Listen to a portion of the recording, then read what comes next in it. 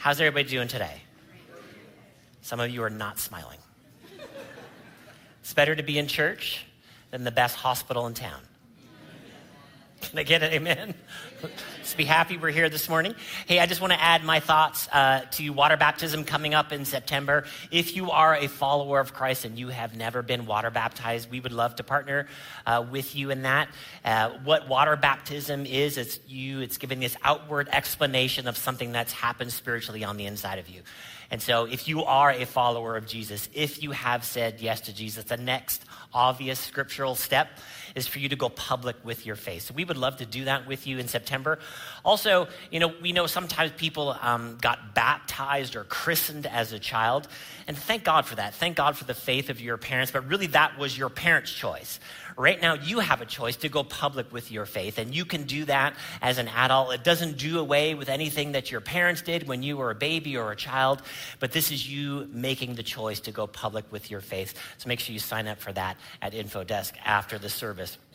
All right, we are in part 2 of our series that we have called Renew and Reflect. And really this is us being renewed on the inside with these different characteristics of God, and then those things should be reflected in our lives. We should constantly be renewed. We know physically every day we should be getting a solid 6 to 8 hours of sleep, and then that renews us physically. And we know that there's different times throughout the year that we should be taking vacation. We should be taking some vacation right now or planning some vacation so that we can renew ourselves physically. And this is something that should just be normal practice for us as followers of Jesus. These things are placed into our lives on purpose so that we can be renewed. Now, it's important to be renewed physically, but it's also important to be renewed spiritually. And this is a little bit what we're focusing on in this series so that we can be walking in the ways of God. And then those things can be reflected in our lives to the other people that we are doing life with. Because the reality is we're going to be facing some sort of uphill battle at some point in our lives. And we need to be renewed and ready to take those things on. The word renew just means to be restored, change, refresh, make new spiritually, bring back again. And so we're going to be looking at different ways in this series how to do that. And what I love about the scripture is that we can see the humanity of the people that God talks about in the scripture, that they weren't superhumans. They weren't Superman and your favorite Marvel hero. They were just human beings. And as we see the stuff that they went through and the difficulties that they had, that God renewed them, God brought them back, and the same will be true for us. Isaiah 40 was already said this morning by our worship team. Are you thankful for our worship team? Amen. I know that they had to work through some technical difficulties this morning, but we didn't know. They were able to lead us in worship this morning. So thankful for them. Isaiah 40 verse 31 says this: "But they who wait upon the Lord shall renew their strength. They shall mount up with wings like eagles. They shall run and not be weary. They shall walk and not faint." We shall be renewed. Why? Because there's things that we have to do. There's things that we're going to run towards and move towards. And God wants us to be renewed, ready for those things. 2 Corinthians chapter 4 verse 16 says this: "Therefore, we do not lose heart. Though outwardly we are wasting away, yet inwardly we are being renewed day by day." So what is this talking about? Just on the outside, we're all aging. Amen. That time and gravity will beat us all at one point. Even the person with the freshest skin in the room. Eventually, time will take its toll on you. But inwardly, we can be growing closer to God, and we can be strong in the Lord. And this is why we see our brothers and sisters in the church family who are a little bit chronologically older than us. Their bodies look old, but they have strong faith. Why? Because they're being renewed day by day. And this is something that God wants all of us to engage in. Young and old, that we can be renewed day by day. Verse 17, "For our light and momentary troubles are achieving for us an eternal glory that far outweighs them all." So we fix our eyes not on what is seen, but what is unseen. For what is seen is temporary. In other words, it's changeable. The things that we see, things that we're facing, they are changeable. They are temporary. But what is unseen is eternal. The part of you, that your soul, your spirit, that's going to live on for eternity. We don't actually see that. We can see your physical body. But when we are renewed spiritually, it can have an effect on what we do with our bodies. And specifically, last week we talked about healing. As we receive communion, we talked about these spiritual truths that will affect our physical body.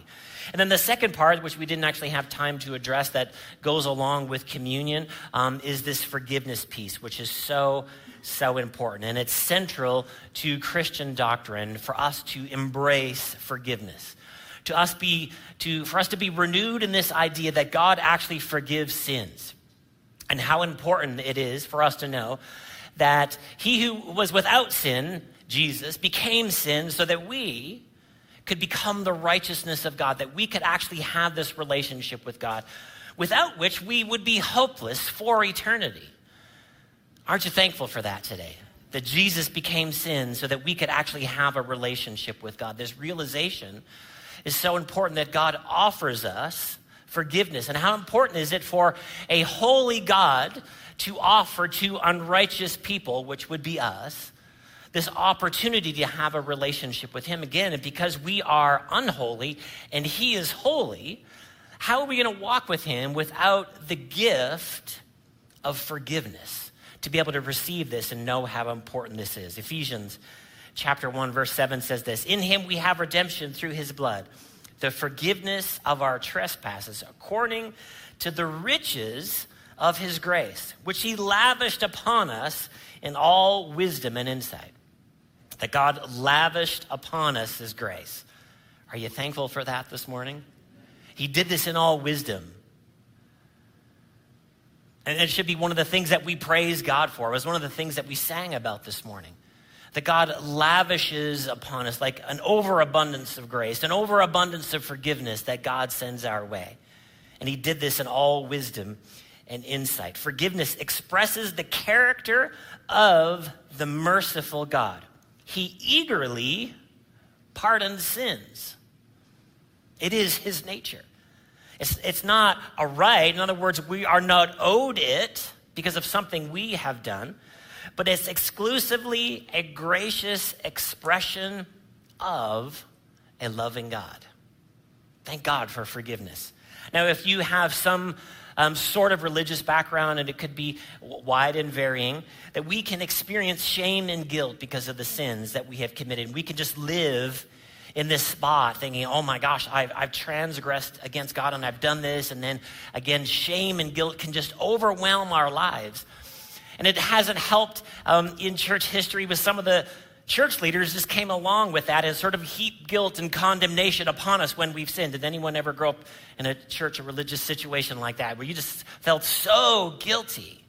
Now, it's good to know when you mess up, but it's also good to know that you can come to God for forgiveness, that he lavishes upon us his grace, that God doesn't want us to live in guilt and shame. The Bible tells us in Romans chapter 8, verse 1, there's no condemnation for those in Christ Jesus. So those of us that have said yes to Jesus, we're not supposed to be condemned when we sin and when we mess up. What are we supposed to do? We're supposed to run to God because he eagerly forgives. He lavishes upon us his grace. Now, for some people in the room, we're like, yeah, Pastor Brent, I know, no big deal. Forgiveness, good, gotta love it. We really need to appreciate it, and we also need to know that not everybody in the room is in the same place, realizing and understanding how important forgiveness is. Because we could just live under this constant shame and guilt from our past, but there's no condemnation in Christ. Isaiah 43, verse 25 says this: I am he who blots out your transgressions for my own sake, God says, and I will not remember your sins. Forgiveness is God's free, undeserved gift to you. Now, since we know that, we know how important that is, and God is full of grace, does that mean that we should be light on sin? We'd be like, man, God offers us forgiveness. I can just live a life of sin and I can run back to him. You know, we're kind of missing the point if we think about forgiveness that way. We have to think about forgiveness as we're in this relationship with God, and we're not constantly trying to get close to the line, you know, because sometimes people will ask me questions about various sins. And they will ask it in such a way, does the Bible say that I can't do X, this? Does the Bible say specifically, explicitly, that I can't engage in this? And a lot of times I will have to say, well, no, the Bible doesn't necessarily say that you can't do this. But then my follow-up is, you're asking the wrong question. If you're in a relationship with someone whom you love and they love you, you're not asking how close to the line can I get to mess up the relationship. And I've given this example before, but I wouldn't go and ask my wife, babe, what is the number of women other than you that I can flirt with that would be a problem? Is that a good question, ladies? It's not a good question. It's a stupid question. Why? Because we are in a loving, committed relationship. It's the same way with God. We're not trying to get close to the line of sin. We're trying to stay away from the line of sin. Because we know that sin destroys us. Sin destroys. This is why God hates sin. Why does God say it? Because he's just angry and mad? No, the reason God hates sin is because it messes up our lives, destroys our lives, destroys the lives of some people that we're in relationship sometimes. Has anyone ever been affected negatively by someone else's sin? Man, I have. So we don't want to just walk in sin and get close to the line. We're trying to stay away from the line. Here, the book of Romans deals with this idea. Romans chapter 6, verse 14 says, for sin will have no dominion over you, since you are not under the law, but under grace. So we're living in this place of grace where God offers us forgiveness. What then, are we to sin because we're not under law, but under grace? By no means. It's the question. Should we be thinking about, okay, what can I get away with? What can I do? How close to the line can I get? Verse 16, do you not know that if you present yourselves to anyone as obedient slaves, you are slaves of the one of whom you obey, either sin, which leads to death, or obedience, which leads to righteousness. So in other words, think about what you're doing. Here's the presentation. When we sin, we're going to make ourselves slave to that thing. And we all know that if we've had some sort of negative habit in our lives, that we just become a slave to that thing. But we don't want to become a slave to sin, even though forgiveness is available to us. We want to be obedient, which leads to righteousness. But thanks be to God, that whom you were once slaves of sin have become obedient from the heart to the standard of teaching to which you were committed. And having been set free from sin, we have become slaves of righteousness. So we're set free from sin and the effects of sin and the eternal effects of sin in our lives. So we shouldn't be wanting to go back into a life of sin. We are in this loving relationship with God. There's nobody that loves you more than God. So we shouldn't be looking to get close to the line, even though forgiveness is available to us. But how important, again, is this notion of forgiveness? We are supposed to be renewed by the idea of forgiveness. And, sometimes some people are worried about, again, growing up in a religious context, they might think, maybe I've committed the unpardonable sin. And I would say this humbly, if you're asking the question, you haven't. Really, the unpardonable sin is saying that the works of God are actually from the devil. And people are doing this with malice of heart and angrily, and you haven't done that. You haven't committed the unpardonable sin. God offers us forgiveness. There is nothing too big that you've done, that you've committed for the grace of God. The grace of God overcomes it all. All of your past, all of your mistakes, all of the things that you've done wrong, God's righteousness, God's grace is bigger than that. He forgives. It's his nature. But as wonderful and beautiful as this forgiveness is that we have from God, the harder part is me reflecting forgiveness to others. Can I get an amen? Thank God. God is perfect. God always forgives. You and I are not perfect. And it's a struggle to forgive sometimes. It's a struggle to let those things go. When you've been wronged, have you ever been wronged? Have you ever been done wrong? Can you see their face? Can you remember the day? Do you know what they were wearing? Forgiveness of other people that is actually supposed to be reflected in our lives is not easy. But forgiveness is a foundational characteristic of the family of God. It's foundational. It's central to doctrine, and it's central to what we do. To forgive, listen to what it means. To release from bondage or imprisonment. It means to pardon. It means letting go as if they never committed the trespass. It means remission of the penalty. It means to release on the part of the creditor without any expectation that the debt will be repaid. It means to cancel the debt. And that's what happens to us in relationships sometimes when something goes wrong. And there's varying degrees to that, which we'll talk about here in a second. But there is created a creditor-debtor situation when somebody sins against you, when somebody comes against you or does something towards you.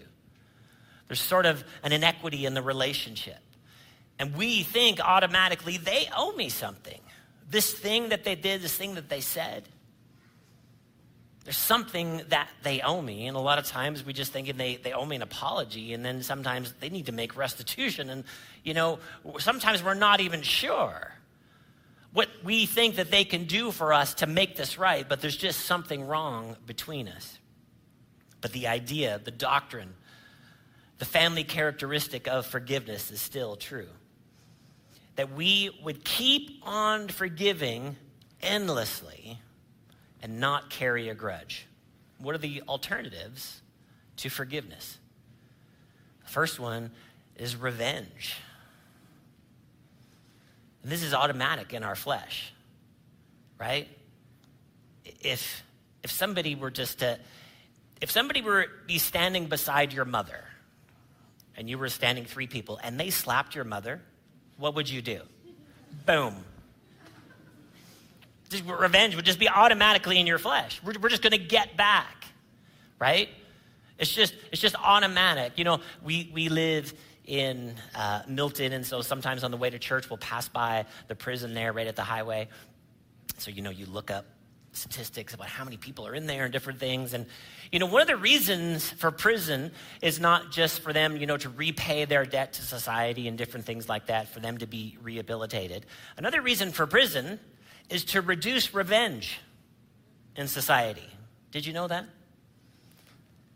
Right? Because it's just an automatic human nature thing. Because if somebody does something against me, we automatically think, I'm going to get back. And then the alternative, again, to forgiveness, revenge, and then bitterness to something, and this is an unseen thing. This is a thing that can just exist in my heart. That unforgiveness just becomes this thing that I hold, and it changes how I see the world. It changes how I see relationships. It changes how I engage in relationships. But this is why forgiveness is so powerful and so necessary to be reflected in our lives. Because God, as we mentioned last week, God doesn't want those things that have happened in our past, whether we've done or have been done to us. He doesn't want those things to define our future. He wants His grace and His love and His purposes to define our future and not these things that have happened to us. And it's hard to forgive, and it's complicated sometimes to forgive, but it's central. Jesus in the Lord's Prayer talks about that we would forgive as He forgives us. And so how do we deal with somebody who hurt us and then maybe they're not sorry, or maybe they're not sorry enough, or maybe they've moved away and it's impossible for you to reconcile with them, or maybe they've passed away. And so there's no apology coming, and somehow we just can't shake this thing. That I've sort of done away with revenge, but I'm just holding this thing in my heart. And this is why forgiveness is so important. Now, there's levels to the things that would happen to us. I would say kind of on the minor level would be that we could be offended, that we could get our feelings hurt, that we could be ignored, or there could be unmet expectations. That's something we thought somebody would do and then they didn't do it. So all of these things, generally speaking, are things that after they happen, you can reconcile. You can have a discussion and you say, this thing, and you did it, and they're like, I'm sorry. Or here's the reason why this happened. You're like, oh, I didn't know. And so all of those different things are generally speaking kind of minor. And we could get past those things and we could forgive those things. And again, we seemingly, it's like, oh, that's easier to forgive. Things that are maybe a little bit harder, maybe on a higher level, a deeper level of pain, would be broken trust. It's hard to get back broken trust, or it's hard to give trust back to somebody when you feel like they've broken trust with you. Something else, have you ever been betrayed? That hurts. And again, that's not hurting your physical body, but it's this unseen thing. And then I would say kind of on the worst level, and this could be described many different ways, is abuse. If you've ever faced abuse of any kind, that these things, when there's an inequity created in the relationship, it's like, it's hard to get back. And again, depending on the relationship or lack of relationship or whatever the case may be, these things, man, it's just harder for me to offer forgiveness because what they did to me was so egregious, was so bad. Are you telling me, Pastor Brent, that I should forgive this person? That I should let this thing go? That I should treat it like they didn't actually do anything to me? Now, again, when we were talking about forgiveness, we have to understand exactly what forgiveness is, that there's always a cost to forgiveness. What did it cost God to forgive us? Jesus shed blood. So forgiveness is free to us, but it cost Jesus his life. So there was a cost for us to walk in eternal forgiveness. And what is the cost to us when we offer forgiveness for all of these things that have happened to us? Well, we're doing away with the option of revenge. I'm not trying to take them down. I'm not with my thoughts at night trying to get away with a crime that nobody would find out about. So it costs me that. And then what else does it cost me when I forgive? It costs me the opportunity to remain bitter. And really, you don't want that opportunity. You don't want to remain bitter. You don't want to hold yourself in this place of bitterness.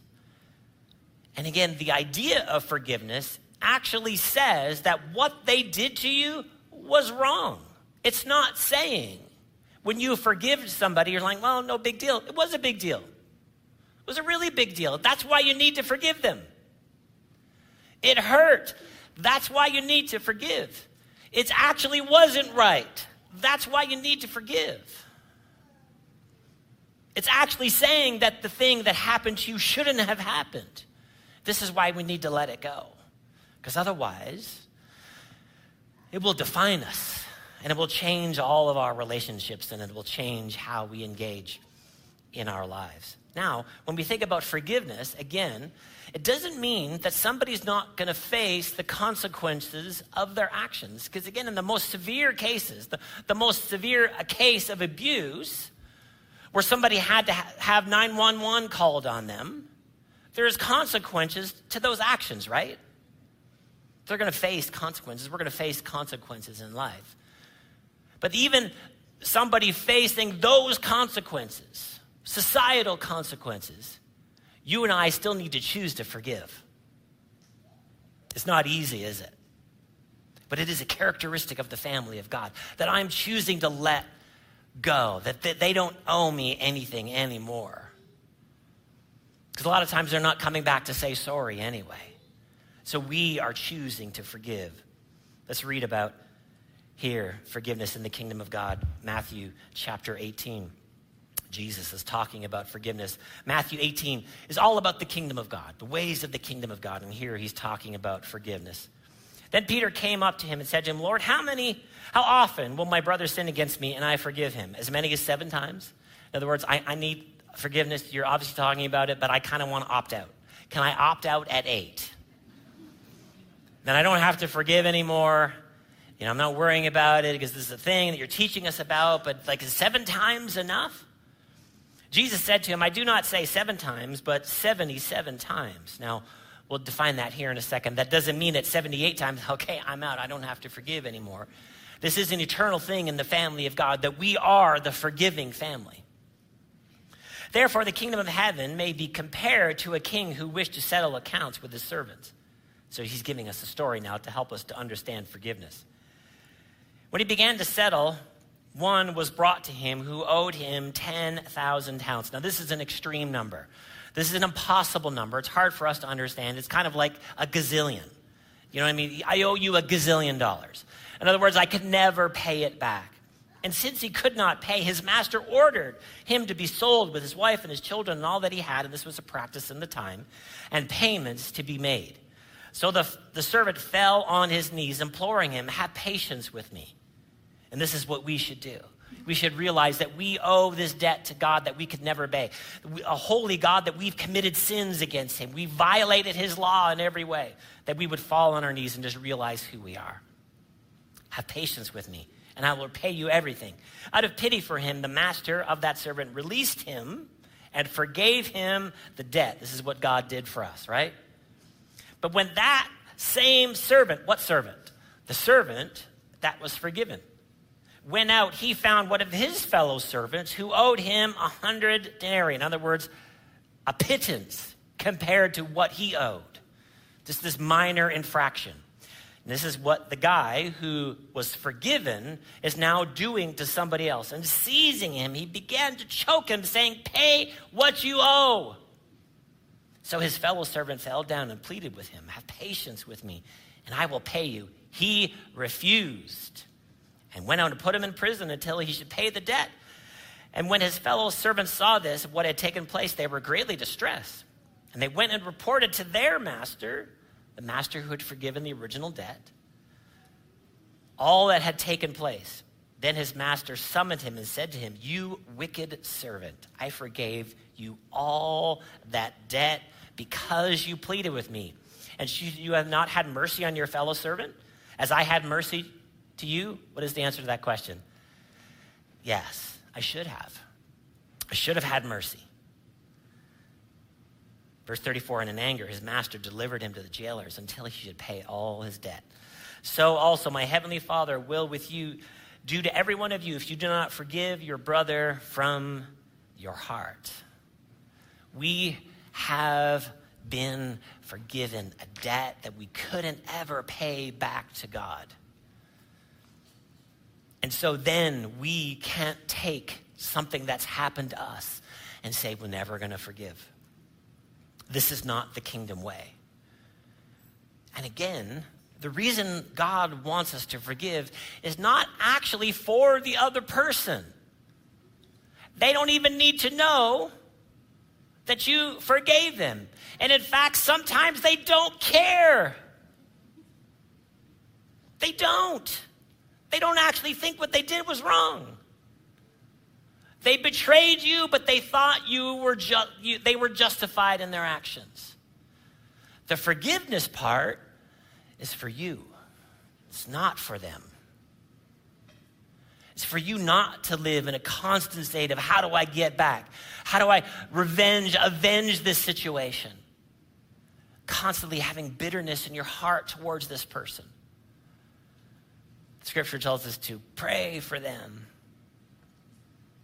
who despitefully use you. You pray for your enemies. Why? Because God knows if we don't, we hold ourselves in this place of bitterness, and then we hold ourselves back. And as I've told you before, certain instances in my life, I knew that the scripture was true and what God was asking me to do. And my prayer was as simple as this for the person that had betrayed me. God bless him if you can. That's all I had at the beginning. But I knew I had to pray for them. I knew I couldn't hold it because then it would hold me back. Because then it's the only story I tell. It's the only thing that I have to talk about is what they did to me. And God doesn't want us to stay there. That's why he gives us forgiveness, because he doesn't want our past to hold us back. But then we can allow our past, what's happened to us, to hold us back when we don't forgive. Now, the question about the 77, what was Jesus referring to with the 77? One of Cain's descendants, we know Cain killed Abel. But here, way back in Genesis 4, verse 23, Lamech was one of Cain's descendants, and he was not a good dude. And it says this, Lamech said to his wives, and this is kind of a song or a poem that Lamech came up with as it relates to his exploits. And let's hear what his exploits were. Ada and Zillah, hear my voice.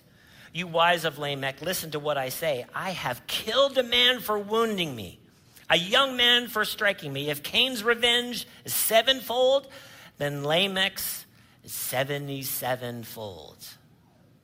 In other words, what type of guy was Lamech? Somebody hurt me, I killed them. And Jesus is saying about the forgiveness of God that it's the exact opposite way. It is just what we do. It's an eternal number. Because how many of you can't kill somebody 77 times? Right? But this is being consumed with revenge and bitterness. And what do we need to be consumed with? The forgiveness that's been given to us. A debt that we couldn't pay back. That we now reflect in our lives to others. And forgiveness is not about you being a doormat. It's not about you remaining in a dangerous, abusive situation. Those circumstances, again, generally speaking, the things that are happening to us aren't those things. But I'm talking about these extreme things. You don't have to put yourself in extreme abusive situations thinking that I'm doing the things of God. In the same chapter 18, let's read about what Jesus said for us to do. Matthew 18, verse 15 says this. If your brother sins against you, go and tell him his fault. So don't suffer in silence. If something happens in a relationship, go talk to them. Don't stew on it. A lot of times, again, in these more minor things, people don't even know that they've done it. Go talk to them. And tell him his fault between you and him alone. And if he listens to you, you have gained a brother. Can't you think of the majority of the situations in your life? If you were to do this, this is what happens, right? Someone's like, oh, sorry, I didn't know that I did that. I apologize. Any married people in the room, this is what you should do. Go talk to your spouse. Don't stew on it. Go talk to them. You've gained a brother. Most situations will be taken care of. But if he does not listen, take one or two others along with you, that every charge may be established by the evidence of 2 or 3 witnesses. And our whole legal system is based on this. But anyway, we won't talk about that right now.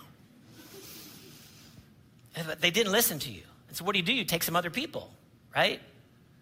We're gonna have a different type of conversation. We're gonna have a family conversation. We're gonna have a friend conversation. Why? Because we want to work this thing out.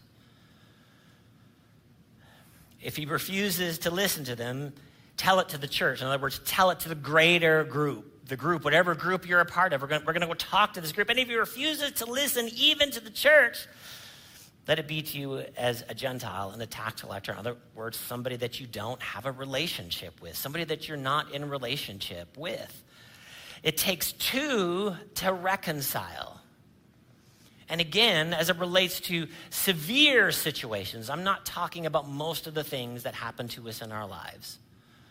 Severe abusive relationships where trust has been broken. Generally speaking, that person that's been abused doesn't want to be in relationship with the abuser. Am I right? But that person that's been abused is not excused from the idea of forgiveness. And in fact, it's a really good idea. It's not saying what they did was right, but you don't want to let that thing hold you back. It's not you being a doormat. Something happens. You go talk to somebody. Have the uncomfortable conversation. Do you like uncomfortable conversations? I kind of do, but it's a little bit of a personality flaw. It's hard sometimes. Go have it, though. Go have the uncomfortable conversation so that you can reconcile and the relationship can be restored. But in a situation where the relationship can't be restored, we still need to forgive. We still need to release it. So this thing is not holding us back. Because ultimately, in unforgiveness, bitterness holds us back and does nothing to the person who perpetrated the act. They don't even know that you're bitter towards them most of the time. And it's holding you back and it's doing nothing to them. That's what somebody said one time as a saying is like, unforgiveness and bitterness is like drinking poison and hoping it affects the other person. Colossians 3, we're almost done. Colossians 3, verse 12. Put on then as God's chosen ones. In other words, this is the family of God. Holy and beloved, compassionate hearts, kindness, humility, meekness, and patience. See, part of the reality of forgiving somebody else is that we should know humbly that we are also going to need forgiveness sometimes, aren't we? Everybody in the room, it's a yes. You, as good as you are, and as super saved as you are going to need forgiveness sometimes too, so we can't hold it back. Because what are we going to want? What are we going to expect from our brothers and sisters? We're going to expect forgiveness. We're going to desire forgiveness. I messed up. We humbly give forgiveness because we are going to need it. Bearing with one another. And if one has a complaint against another, forgiving each other as the Lord has forgiven you, so you also must forgive. This is a family characteristic. And above all these things, put on love, which binds everything together in perfect harmony. Hebrews 12, verse 14. Strive for peace with everyone and for the holiness with which no one will see the Lord. See to it that no one fails to obtain the grace of God, that no root of bitterness springs up and causes trouble, and by it many become defiled. See, here's the sad part about unforgiveness and bitterness. It doesn't just stay in your heart. You affect and infect other people with your bitterness because it becomes the story you tell. And then that person knows something about that person, and then it just becomes a thing that continues and continues, and it just many are defiled because of bitterness. Finally, this 1 Peter chapter 4, verse 8. Above all, keep loving one another earnestly, since love covers a multitude of sins. The forgiveness that God renews us with should be reflected to those around us. Let's pray today. God, we love you so much today. We thank you, Lord, for your forgiveness today. We are humbled by it, knowing that we could have never repaid the debt of sin. But Jesus, you came and loved us so much that you sacrificed yourself for us so that we could be the righteousness of God, that you took our sin, that you became our sin, so that we could have a relationship with God. We are eternally grateful for your forgiveness, Lord. But God, we just take a moment and we just examine our own hearts today, thinking about any areas, any people that we might not have forgiven, any people that we might be holding bitterness towards. God, today we choose to let that go. They don't owe us anything anymore. We canceled the debt like you canceled ours. We don't carry it around with us. We don't let that define us. We let your word define us. We let your love define us. We let your purposes for our lives define us. We thank you for that. In Jesus' name we pray, amen.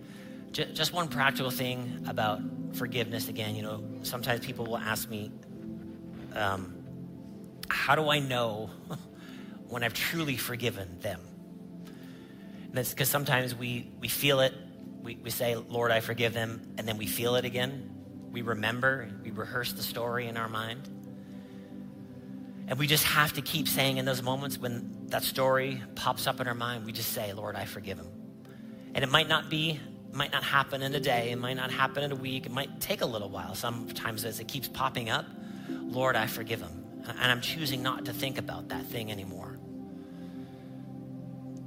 And in the situation that I described to you about the Lord bless them if you can, I'm not exactly how long it took me to forgive that. It took a while, but now I really don't think about it anymore. And then if it ever pops up in my mind, I just pray for them.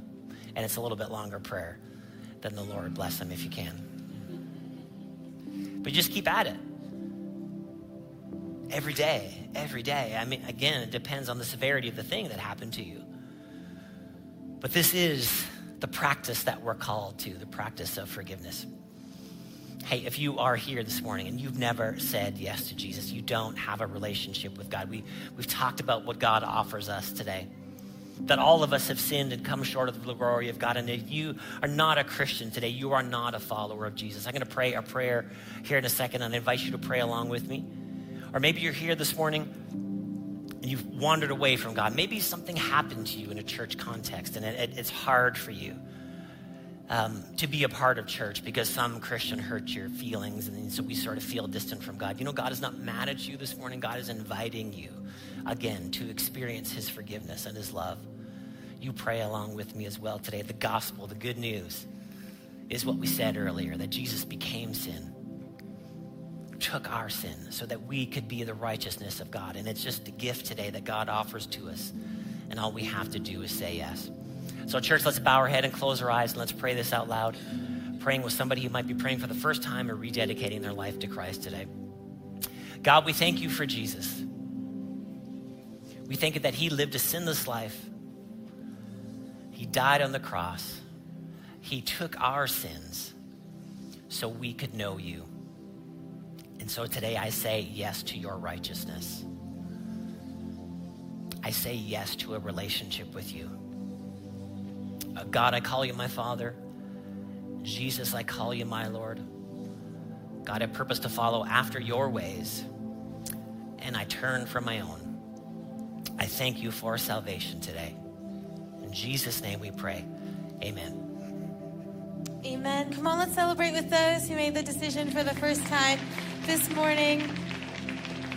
If that was you, if you just made a commitment right now to follow Jesus, or maybe you recommitted yourself to following his ways, we celebrate with you, and we don't want you to do this journey of faith alone. So make sure you take the Connect card in the seat pocket in front of you, fill it out, check out I have decided to follow Jesus, and turn it into the info desk in our main lobby. We're going to have a team there ready to greet you and celebrate one of the best decisions you've made your whole entire life, and give you some resources there for your new journey of faith.